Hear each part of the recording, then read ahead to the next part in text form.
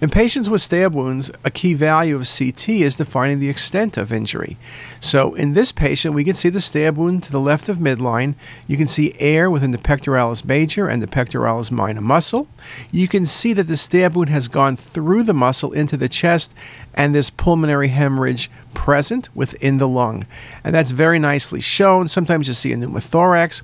Sometimes you can extend and see injury to the pulmonary arteries or to the heart. Again, CT looks at the full extent of trauma. IV contrast is critical in these patients to define the presence of vascular injury. And again, a very nice example on lung windows of the pulmonary hemorrhage.